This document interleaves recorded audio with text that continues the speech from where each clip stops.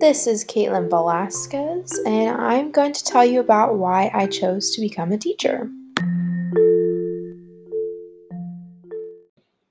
So, in my senior year of high school, I was fully ready to be a veterinarian for the rest of my life.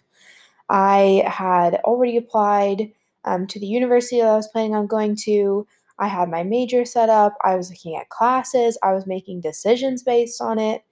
And I started that year kind of with that mindset. It's been was the job that I had always planned on having since I was a kid. Uh, but then my family got some pet chickens. Yay! And as we started to raise them, there were certain health issues that we had to handle with them. And I learned that I absolutely could not stomach the seeing what we had to do to the pets to help them get better.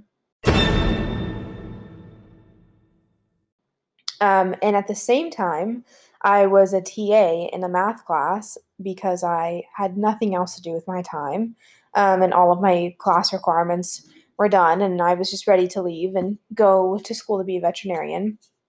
And I um, I had so much fun being a TA in my math class that I spent extra hours in the classroom helping my teacher write her tests for the earlier grades and helping grade the papers and exams and everything that came into the room. And I went beyond just the class period that I was TAing, and I really enjoyed every step of it. And when the students in the class needed help and asked me, and I was able to explain things to them in the way that I learned them, it was just so encouraging for me to be in an environment where I knew what I was doing because I loved math so much, and I was able to help other people, and I could see their thought processes when I was grading. And I just immediately, before I even was done with the year, put in a change of major request for my university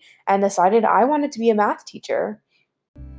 And I mean, that was it. A few years later, here I am going down that path.